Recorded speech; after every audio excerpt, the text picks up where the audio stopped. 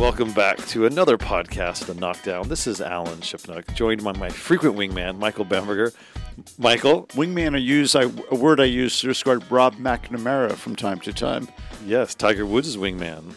Do you think that's the right term for Rob? I would call him a chief of staff, maybe a manservant. That's quite a range between chief of staff and manservant. He fills many roles. So it's Sunday night here at Pebble Beach. We just had an epic U.S. Open. Well, it's still Sunday night. It's almost midnight. We're right there. We need to enlighten the listeners about the last couple hours. Describe what we've just been through. We've been at this for a long time. That was a scene we've never seen before. We've seen glimpses of it, but just to be smack dab in the middle of it, we went to the pub. What is the room called? The tap room. The tap room at the Lodge at Pebble Beach. Alan knows the whole landscape very well, having worked here for how many years as a kid? 3 summers. 3 summers. The best 3 summers of my life. Wow. Well, we were looking for a quiet place to tape this podcast. We figured by after 10 o'clock in the tap room, it would be settled down. Quiet, it was not, for all the right reasons. That's right. We walk in, and there's a huge table, and at that table is Jordan Spieth, Justin Thomas, various significant others and family members. And they've told us they're setting up a large party in the back. I had an inkling that might be for the new champion, Gary Woodland, but we weren't sure. And lo and behold, the first person who saw was a Gary Woodland lookalike, his dad. Couldn't be nicer.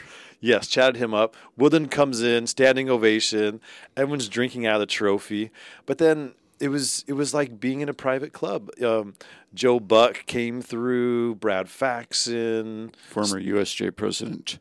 Tom O'Toole. It was, and sundry others. We just were in the right place. Although it wasn't luck, because we had a feeling the tap room would be a fun place to do the podcast. Yeah. But it was so loud. The winner's caddy, Brendan Little. Yes, who gave us some great little tidbits about that shot on 17. Yeah.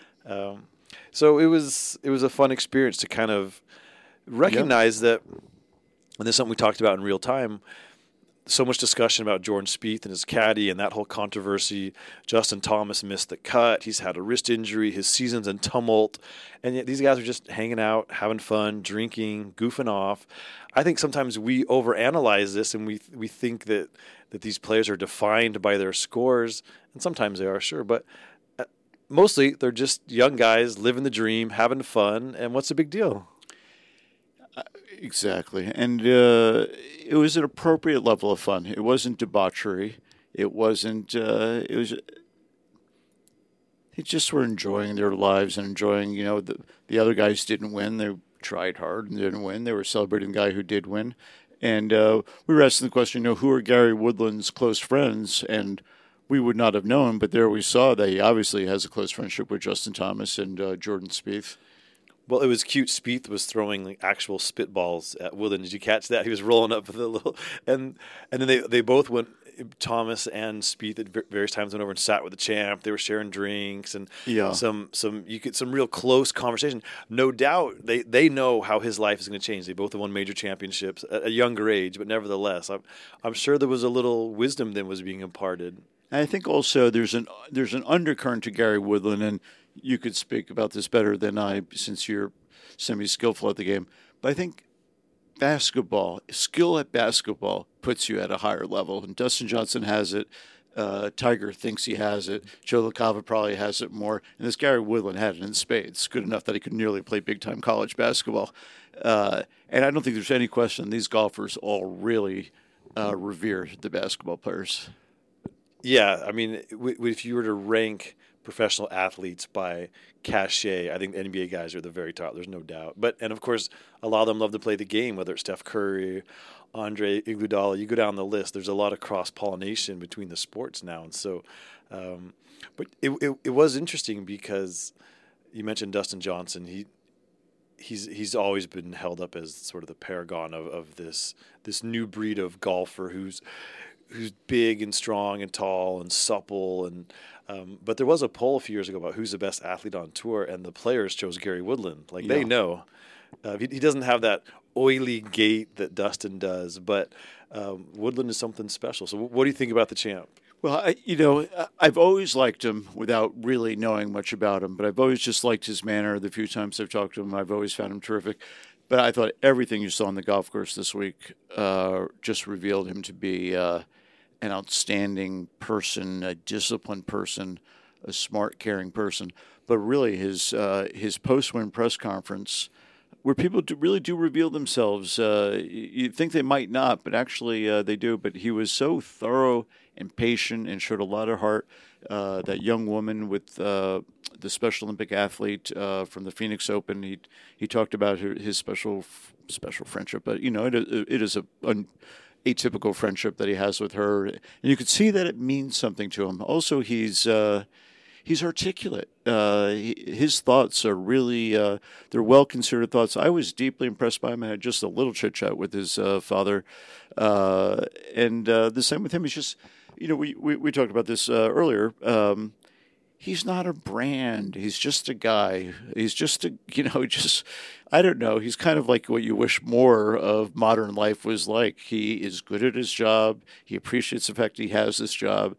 And I don't think he thinks he's special because he's good at golf. I was just very, very taken with how he played and how he carried himself after winning. And part of that is because he's been kicked around by the game. Coming into today, he was 0 for 7 at closing out 54-hole leads on the PGA Tour. He knows how hard it is to win, and just because you have the highest club head speed on tour, and just because you can dunk a basketball with either hand, that's not the same as being able to manage your emotions, think your way around for 4+ hours, and all the little things. And he did that beautifully. He never cracked, even And to do that in a U.S. Open at Pebble Beach with Justin Rose and Brooks Koepka chasing you, and Louis Oosthuizen, is really a significant accomplishment. I was betting against it Saturday night, and I'm glad to say that I was wrong. But I really did not think that he would be able to withstand it. I thought he'd pull a Dustin Johnson, only because no matter how supremely gifted you are at the game, that is what most people do. They lose one before they win one, or they lose several before they win one, and he didn't.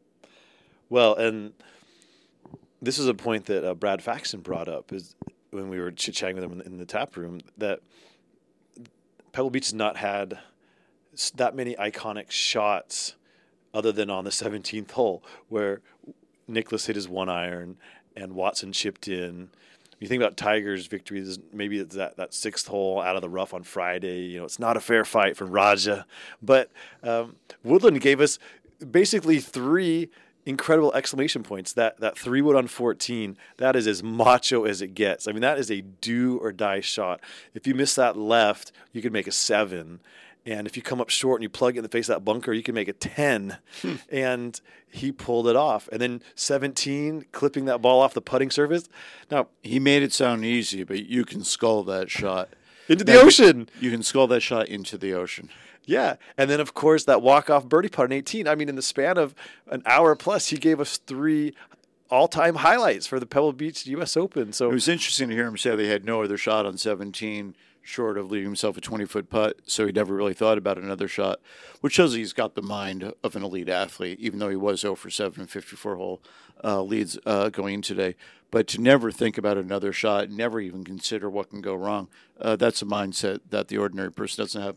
Now, as it happens, he had that shot once before this week, and he talked about actually practicing that shot. But no one can practice that shot for when Brooks Koepka is going up 18. I don't think he had made – I don't recall the timing. Had he made par yet on 18, or was he still looking at a possible birdie? So I was out there. Koepka was looking over his birdie putt, and a ripple went through the crowd. It was people watching on their phones that shot on 17 from Woodland. You're so far away at that point. The second shot? The second shot. And Koepka, it was interesting because he immediately snapped his head to the leaderboard. I think he thought the number had changed, so he was going to see if they posted a bogey or birdie or whatever.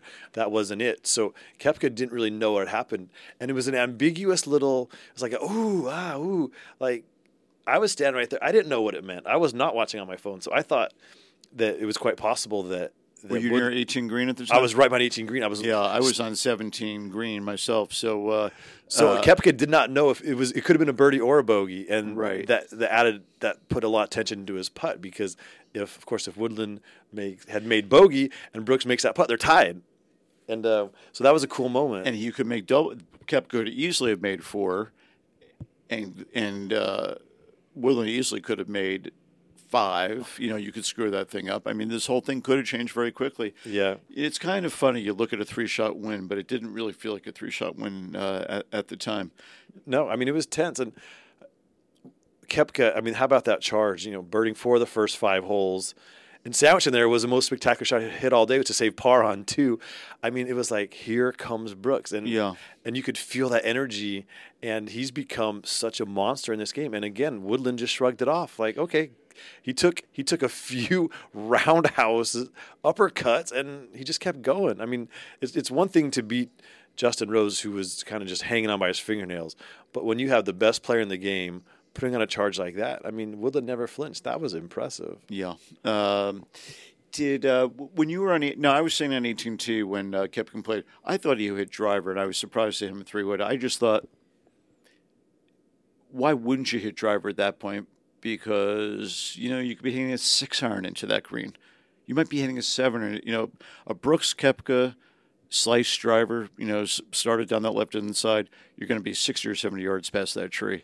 But were people talking about that on 18 at all? Yeah, sure. Because then he left himself with a 3-iron, and that's a lot of club to hit into that pin. Right, he hit a great shot, but it just came in too hot. He couldn't hold the green, and I mean, you're absolutely right. I think players are hitting 3-wood a lot this week. I can see that under normal circumstances. I know. It's just not a normal circumstance. I think part of it was he didn't know exactly what was going on behind him, and so maybe he was playing for a Woodland mistake. I think you got to treat that hole at that point. I mean, this is not out of the Tiger playbook, and Tiger, of course, is the best at this. The Tiger playbook would be just play for a 4, but you had to think that you have to think that Woodland's probably going to make a 4 there if he has to himself. Yeah. So given that, what's your best chance to make a 3 or a tap in 4 at the worst would be, kill the driver. I mean, this guy can kill a driver like nobody's business.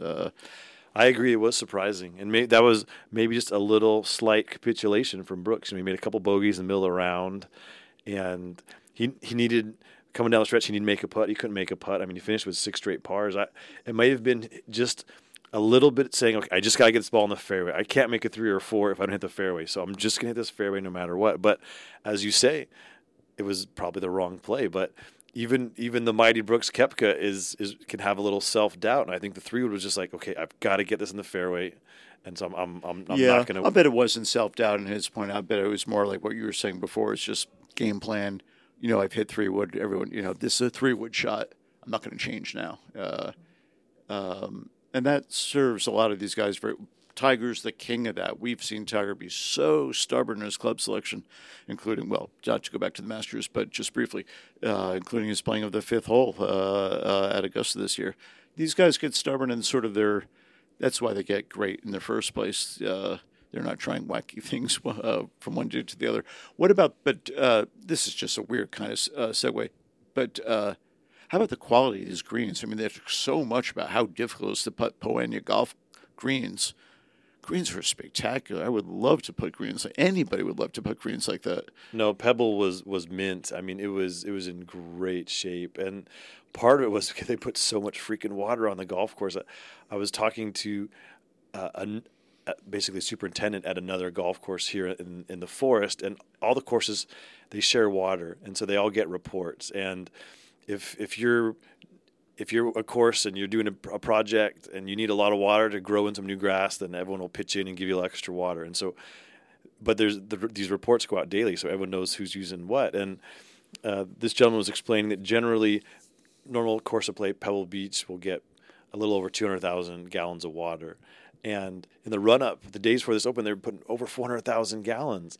And so we had warm temperatures. Now, obviously, they were afraid of the course getting too crispy, but they overdid it. And so it was soft. And then we got the traditional June weather with the marine layer, which we just call fog around here, and cool temperatures, moisture in the air. They could never dry the course out. So I don't want to go too deep on the setup because I think it's been kicked around all week. But to me, the USGA had to err on the side of caution with all the hand-wringing and all the bitchy name-calling from the players, and they couldn't push this course to the edge. And it would have been a lot more fun. A firm, fast, fiery Pebble Beach is so much fun, and we never got that. And to me, that was a little disappointing. It doesn't take away from Woodland's victory, but the course never had any teeth. You could still make bogeys, of course. There was a lot of rough and small greens, and there's an ocean, and it wasn't a total pushover, but I just felt like there was not that imminent sense of danger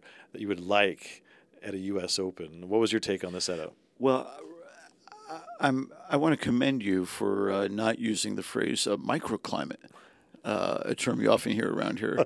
How often in a given week, living in Carmel as you do, might you hear the word microclimate?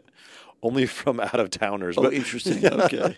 Marine layer. I can sort of handle marine layer, but no fog one really does. Yeah, no one convey ever the same says thing with marine many layer. fewer letters. Yeah. For anyone who's ever actually had to set type, fog is better than marine layer. It saves you a lot of time. 1,000,000%. And to tweet as well. Yes, I wouldn't really know, but I can pretend to know. That's some of the most important reporting of the week. Was your water report? Because certainly USJ is not going to admit to having put down so much water. And without knowing your reporting about that, I would have just assumed that it was because you've had so much foggy, damp weather, even though you have had some sunny, hot weather as well. So yes, there were. Maybe they were. It was an abundance of caution. They overdid it. Having said that, as we've said many times, it's an outscore game with weather. It's an unpredictable game. The course looked beautiful. It's set up beautifully. The fairways, I thought, were some people say they were too narrow. I think they were just totally appropriate. Where they lost the game was by allowing the equipment to get where it is. That's why the score. That's why there were. How many guys were under par for this week? A dozen more. A lot. Oh yeah. Well, I mean, Tiger winning here in 2000 at 12 under. That's an iconic performance. One guy. I know. By 15 shots. And by 15 shots. Woodland finishes 13. I mean, it was just that course was crispy and it was a monster. Right. That's how good Tiger played. Right. And this course just was different. I mean, you can't compare Woodland's scores with Tiger for a minute. Tiger played a much more demanding golf course. Of course, but it is the bitter irony is that the USGA's malfeasance and just complete lack of oversight on equipment and distance gain has created this quandary that the Old Course and Pebble Beach and Marion and Shinnecock, go on down the list, none of these courses can contain the modern player unless they push the course to the absolute edge, and then they're courting disaster. If they give them a somewhat benign setup, these guys will destroy it. Or you have to redefine the terms. What actually is par and what actually is your driver. But I don't even care about par. It's not. It doesn't bother me necessarily that Woodland finished 13 under. It's just that balls were stopping dead on the green out of the rough. No, they weren't stopping dead. They were backing up. The guys were backing up 6 irons. The conditions are not demanding enough to fully test the players. Yeah. And because the fairways are a little soft, they effectively played wider. So if the fairways are really running, you have to shape the ball correctly. You have to really be driving it well to hold the fairway.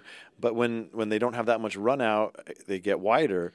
And so it was a fun tournament. There was some fireworks, but Pebble never really punched back. And that to me is a little disappointing. There was a lot of debate about this. Hey, what's wrong with letting the best players showcase their skills? Nothing. But we have 4 dozen tour events each year that allows for that. The U.S. Open had a different identity. It's a ball buster. It is an oppressive test that pushes the players to the breaking point, ideally. And we never had that. It was they just had too much room to maneuver and too much comfort out there. I agree with everything you just said. But you can't do it with too much artifice. Now, we were talking to Jordan Spieth earlier today, and we talked about the 2013 U.S. Open at Marion. And those fairways were so narrow as to be, they didn't even look like fairways. They looked like walkways in a suburban development. I mean, they look crazy. The green speeds were extreme. The rough was extreme. The pin positions were extreme. awful. Yeah. So they got a guy to win with 1 over par. So what? Yeah. What you should have done is regulate the ball and the club and the size of the club and the shaft material way better back then, and not take it out on these iconic golf courses. So I think what you're saying, there's a lot of truth to it, and I agree with you. The U.S. Open identity is very important that it be, as you say, a ball buster. But you can't do it by pushing golf courses to extreme. So maybe they overdid it, as you said. They had 400,000 gallons of water. They should maybe 200,000 would have been better. Who knows? But maybe they were expecting a drought that didn't come either. I would rather see them err on this side than on the other side. 1,000,000%. I mean, you can't make a mockery of the tournament and the course as the USGA has done. And Winged Foot next year will be interesting because the massacre at Winged Foot is a famous bit of golf history, and it is such a difficult golf course. But honestly, I mean, I played out there a couple weeks ago, and some of the U.S. Open tees look like they're on a different piece of property. It's still not long enough. And nothing's long enough. I've been saying this for a while. Nothing's not even close. It has to be 9,000 yards to be long enough, and Winged Foot's going to be 7,500. But when you say long enough, then you're talking about par fives that are 3-shot. Yeah. Kill 2 and get close. Yeah. Those holes don't exist anymore. No, I know. So they're still going to face this problem at Winged Foot. Like, those greens are wonderfully crazy. How far are they going to push Winged Foot? And again, I don't care about the winning score at Winged Foot. Like, I don't care about the winning score here. But if Winged Foot is not a difficult test, then I think the U.S. Open we've reached a tipping point where the USGA has just capitulated and said, okay, the modern game has overwhelmed our playing fields. We didn't do anything about it when we could have, and now it's too late. And so now the U.S. Open is going to be a good tournament. Guys are going to make birdies, and we're just going to have to accept it's not the U.S. Open that we've mythologized. And maybe that's not a terrible thing, but I don't think we have to wait for Winged Foot. I think that's what this year's U.S. Open says. That's what this U.S. Open was. I know Pebble's a little different because it's so petite. I mean, it's barely 7,000 yards, and because you're by the sea and the winds can come up, you have to account for that. If they push the course to limit and 30-mile-an-hour winds come in, it becomes a joke. Winged Foot, it's inland. It's a more controlled environment. It's not going to be the cool and hot temperatures like we had this week. It's going to be 85 degrees and muggy. We know that already. So if they can't make Winged Foot a really challenging test, then I think it's just time to say that the U.S. Open has changed forever. And the players are going to love that. And that's some of the subtext this whole week is the players won the PR battle. They kind of backed the USGA into this defensive crouch. And the USGA had to err on the side of caution and make it more playable. So, based on what I heard from people on Twitter, a lot of them enjoyed it. It was fun to it felt like the Masters for a while. Brooks is throwing birdies up, and Woodland's counterpunching, and we had Adam Scott was going crazy out there for 12 holes, and I mean it was exciting. And there's nothing wrong with that, but it's just not quite quintessential U.S. Open golf. And as you said, this is, they talk about the June gloom. This is typical. Pebble Beach weather. So let's talk about a few of the players. I mean, we talked about the champ. Brooks now, he could be sitting on 3/4 away the Grand Slam. He's been right there. If you go back to the 2016 PGA, he's had a chance to win basically 8 majors. He's picked off 4 of them. That if you even win a quarter of your chances, you're in Jack and Tiger territory. So he's been proficient at closing them out, but he's let a few slip through his fingers. Do you think these near misses elevate Brooks' standing, as in this guy's going to be here every time now, or does it take away from his aura a little bit? He couldn't close at Augusta and he couldn't close here. No, I think definitely, in my opinion, definitely elevates him. I think you're going to win a certain percentage of it. I think majors or non-majors, it doesn't matter. It's always been the same. You're going to win a certain percentage of the amount of time. You're going to win a certain percentage of the times that you contend.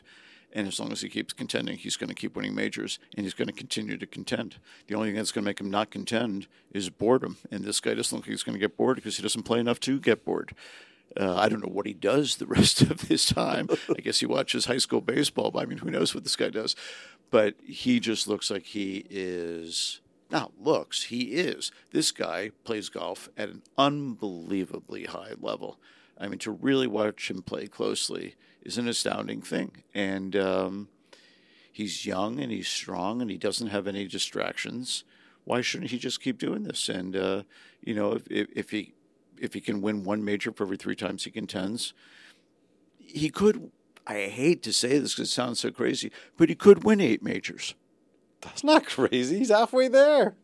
I mean, yeah, that's not crazy at all. Think about how different Bethpage was so long and so hard, and Pebble is this cute little finesse golf course, and he was right there at the bitter end. And Augusta is its own unique challenge. He was right there. I mean, there's no golf course he can't win on. Clearly, there's no course he can't win. But let's segue for just a minute away. Or do you want to continue on Mr. Koepka here? No, I'm already bored. Go ahead. We've had this conversation before, but the listeners haven't heard it. Could there be a better swing in golf than King Louis? It's absolute perfection. It looks so simple. And we were just talking about Brad Faxon about Payne Stewart's swing, which was spectacular in its own way. But that was a big, long, graceful, lazy swing.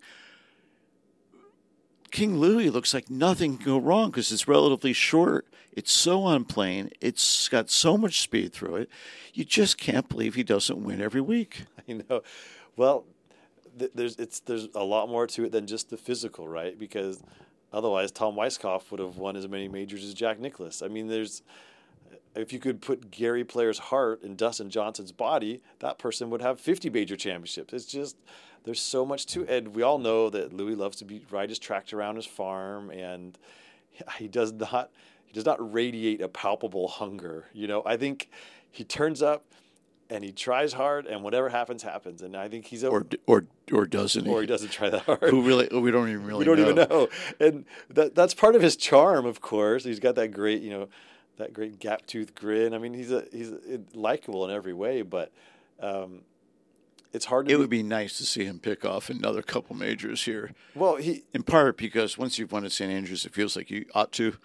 Well, and he's come so close to Augusta, and those are the ultimate courses. If you can lose a playoff at the Masters, you can win at the Old Course. You can certainly win anywhere. But yeah, I mean, how about Adam Scott? Same thing. Like, he was playing just the most beautiful round of golf I've seen in a long time. He gets the 13th hole. He has 100 yards of fairway, and left of that, he's got the entire 9th hole if he wants it, and somehow he fans it OB right. And I tweeted this, and it was obnoxious, but I've played that hole maybe 100 times. I've never hit a push slice out of bounds. That is so far offline. You can't even believe it. And of course, we all know that Adam Scott's swing is gorgeous. How does that happen? Yeah. How does it happen? It's unfathomable. The ball is on a tee. He's got a 460C driver. He's on a flat surface. I mean, everyone's hit bad shots, but it's a controlled environment, and he's got so much fairway there. It's just it's yeah. And at that point, I think he was 8 under, and he's got 2 par 5s in front of him. If he could have posted at 10 or 11, who knows? Maybe Gary Woodland starts squeezing the grip a little tighter, and things play out differently. And it's just. You watch King, and not long after that, Louis goes to the 12th hole, long, difficult par 3. He almost hits it out of bounds off the toe about 40 yards right, ball on a tee, downhill. It's like, I guess that's U.S. Open pressure. Yeah. What kind of impression did Phil Mickelson's gum chewing make on you? It's aggressive. Phil doesn't do anything halfway. If he's going to chew gum, he's going to chew that gum. If he's going to wear a long sleeve shirt, he's going to really wear a long sleeve shirt. It's like, yeah, the whole gum I think thing. The green was gum. I mean, I think the gum was green, if I'm not mistaken. It looked kind of green. I didn't see it in person, but it was an odd color. What do you think's why? Why is he chewing it in such a big way? What do you think's going on there? Well, I mean, everyone is speculating it's CBD gum, and people have been texting me in the game. I know for a fact Tiger and Phil are chewing CBD gum. I'm sure you've heard that. It was brought up a few times in the tap room tonight. Like, First of all, who cares? It's not like it's not a big deal if it is, but they won't acknowledge it. They won't. Phil saying it's an appetite suppressant. His appetite must be very suppressed because he is chewing that gum like a mofo. Yeah. Well, Tiger said the same at Augusta, appetite suppressant. Oh, maybe it was Tiger. I get them all mixed up. Tiger definitely did say that at Augusta. Right, you're right. I'm sorry. Same principle applies. But it's like, it's a bad look. Yeah. It makes him look nervous and jumpy to me. Like Payne Stewart, when you watch the highlights at Pinehurst in '99, he's chomping on the gum, but he had a certain elan to it. It was more like a little dentine piece. It was not this wad of gum. And he did it more like a ball player, and I think it was sort of an ADD remedy of some sort. That's good. He did look like he could have been like a 1920s baseball player with like high stockings. And he had a lot of style in everything that he did. I think, there's some speculation that it's to relax the jaw, and I mean, which is not so crazy. I remember Pudrick Harrington talking about he was working on different tongue positions and how that would affect his carriage and how it would go all the way through his body. So, okay, maybe there's a physiological thing. I don't know, but it's just funny that Tiger and Phil I'm not buying appetite suppressant at all because chewing gum makes you hungry, if anything. So I don't know how it could possibly. There's a Big Five Sporting Goods that I go to get stuff for my kids sometimes. They have this gum. It's like, is it affiliated with Gatorade? I can't remember, but it's really good gum. And I sometimes would put it in my golf bag, and down the back nine, you're a little hungry or a little tired, I would chew this gum. But that was for like a sugar burst because it had so much flavor, and it would actually give me a little boost. So maybe it's performance enhancing in some way, whatever's in the gum. But I mean, these guys will look for an edge anywhere. It's just. It's generated a lot of conversation because it's so visible. Do you realize that I don't think Tiger has been mentioned here, but very, very much in passing? Well, what were your Tiger observations for the week? First of all, what a tough guy, man. He looked on Sunday, the first 6 holes, he looked miserable. Like I almost expected him to just WD and head straight for the airport. He didn't want to be out there. He's playing crappy. He looks stiff in the cold. What's the point? And yet he just accessed some grit deep down that maybe no other golfer's ever had. Roars home with 6 birdies, shoots a 69, his best score in the U.S. Open in a decade, roars up the board for a pretty solid finish. And 69 is his best U.S. Open score in a decade? Yeah. That's some statement. I did not realize that. It's just... wow, that tells you what a lost decade it's been. Well, because shooting 69 U.S. Opens is what Tiger Woods' career is really all about. Shooting good scores on hard golf courses. That's really his thing. His thing was not the 61. It was the 69 on the hard golf course. No, that's some statement. Agreed. But it was just a monument to his professionalism and his fight, which so many guys just don't have. So I was impressed just from that standpoint alone. But it was definitely disconcerting. He was not sharp at all this week. I mean, he was missing greens with short irons. He never got the putter going. He didn't look good physically. And he talked about it. I mean, I think that we haven't really focused on the PGA moving from August to May is really going to hurt him. No question. Those cold temperatures. He needs heat. U.S. Open, okay, it'll be warm at Winged Foot. It could be cold at Torrey Pines. It was fairly warm at Augusta this year all year. That helped him. British Open, surprisingly, there are warm British Opens, but this one's not going to be one of them. It'd be extremely unlikely. Sandwich can be warm sometimes, but not in Northern Ireland. It seems unlikely. So you don't want to overstate how much this could or not affect Tiger, but it was disconcerting to hear. You could see it with your own eyes. He just didn't look loose. He didn't look comfortable. Well, he had the KT tape on. And the tape on. I mean, it's just a new reality with Tiger that every week is a little bit of a lottery. How his back is feeling, how his swing is feeling, how much work has gone into getting him to the first tee. I think we're just beginning to understand how much it takes for Tiger to play his best. And the Masters win was incredible. It may be that was that was the top of the mountain, and he's never going to get back there again in this last act of his career. And that's okay.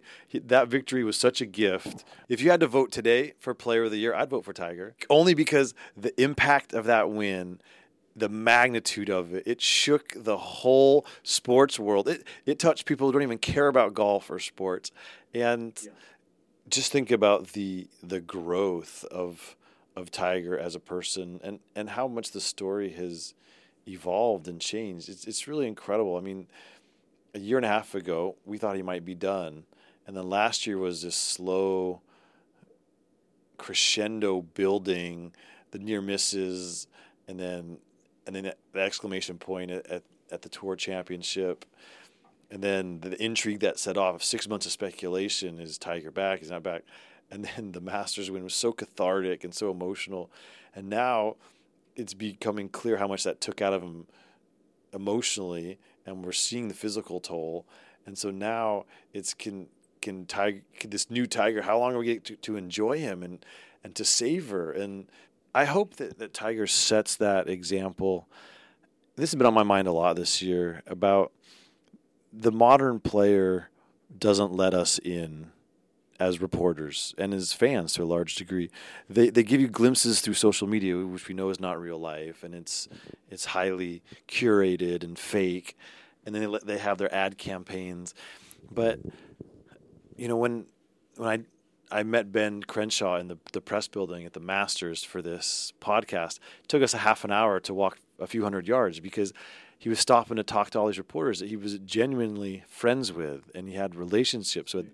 It was so neat because it was just built on decades of sharing, and all these young players today, they don't give back in the same way. They don't value the written word. You know, Tiger doesn't want to. You think about how many books did Jack and Arnie contribute to? They were the subject of the book. They got no money. They had no control.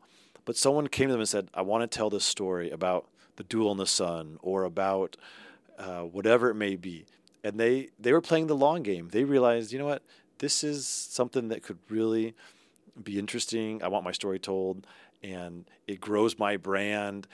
Not that they were that calculated, but they saw the value in it. And so when we were sitting in the tap room tonight and Jordan Spieth came and just sat down uninvited, that was neat because it's hard to get that kind of connection. And did he say that that he doesn't tweet at all or hasn't tweeted for a year? Yeah. Is that what he said? He said he's off Twitter and pretty much off Instagram. Now, things still go out under his name, but we all know that those are agents and PR people, and that's how most of these guys do it.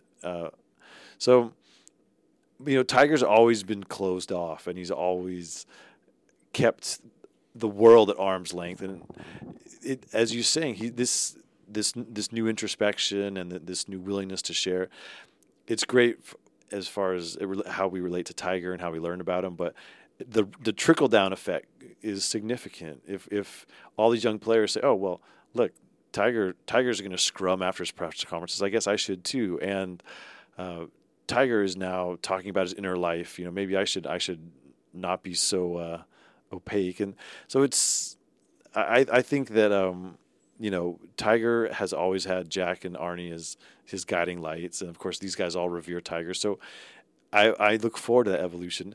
And our U.S. Open champ Gary Woodland is a nice example. You know, we talked about at the top. He's a guy who has deep thoughts and deep emotions, and I think for someone who'd only won 3 tournaments and really was not an A-list player, there's been kind of an explosion of goodwill around this victory, and I think it's because of who he is. He's fun to watch. I mean, he kills the ball and all that, but that's not why people are invested in this victory. I think it's because they sense there's a depth there that's kind of rare and kind of cool. And he's honest, and I think we crave that. I mean, last year at the PGA on Sunday night, and Tiger shot 64 in the last round of that PGA Championship, and I said, what did the round look like to you? And he said, it looked like he was shooting 74 and he shot 64.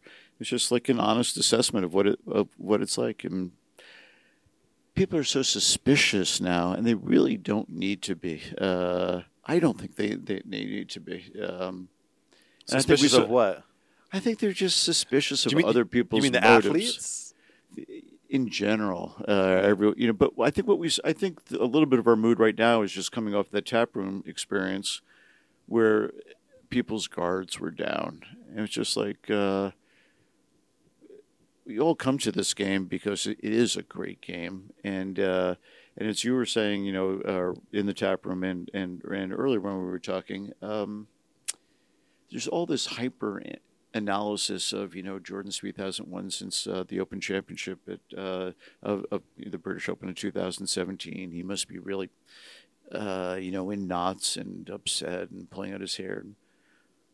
We saw a very happy, well-adjusted person. He's doing shots in the tap room. He's having a great time. And I don't know. So I just think the whole world is too suspicious and should just relax a little bit, and I think that's what we saw today. And I think we saw that in the winner, Gary Woodland. He kept breathing.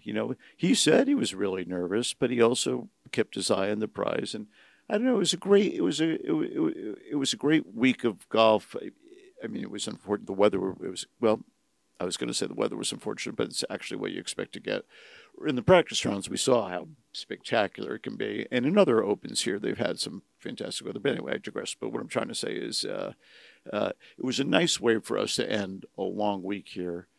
Just seeing people enjoying each other's company, enjoying the game. It doesn't sound like much, but that's really kind of the whole point of life, isn't it?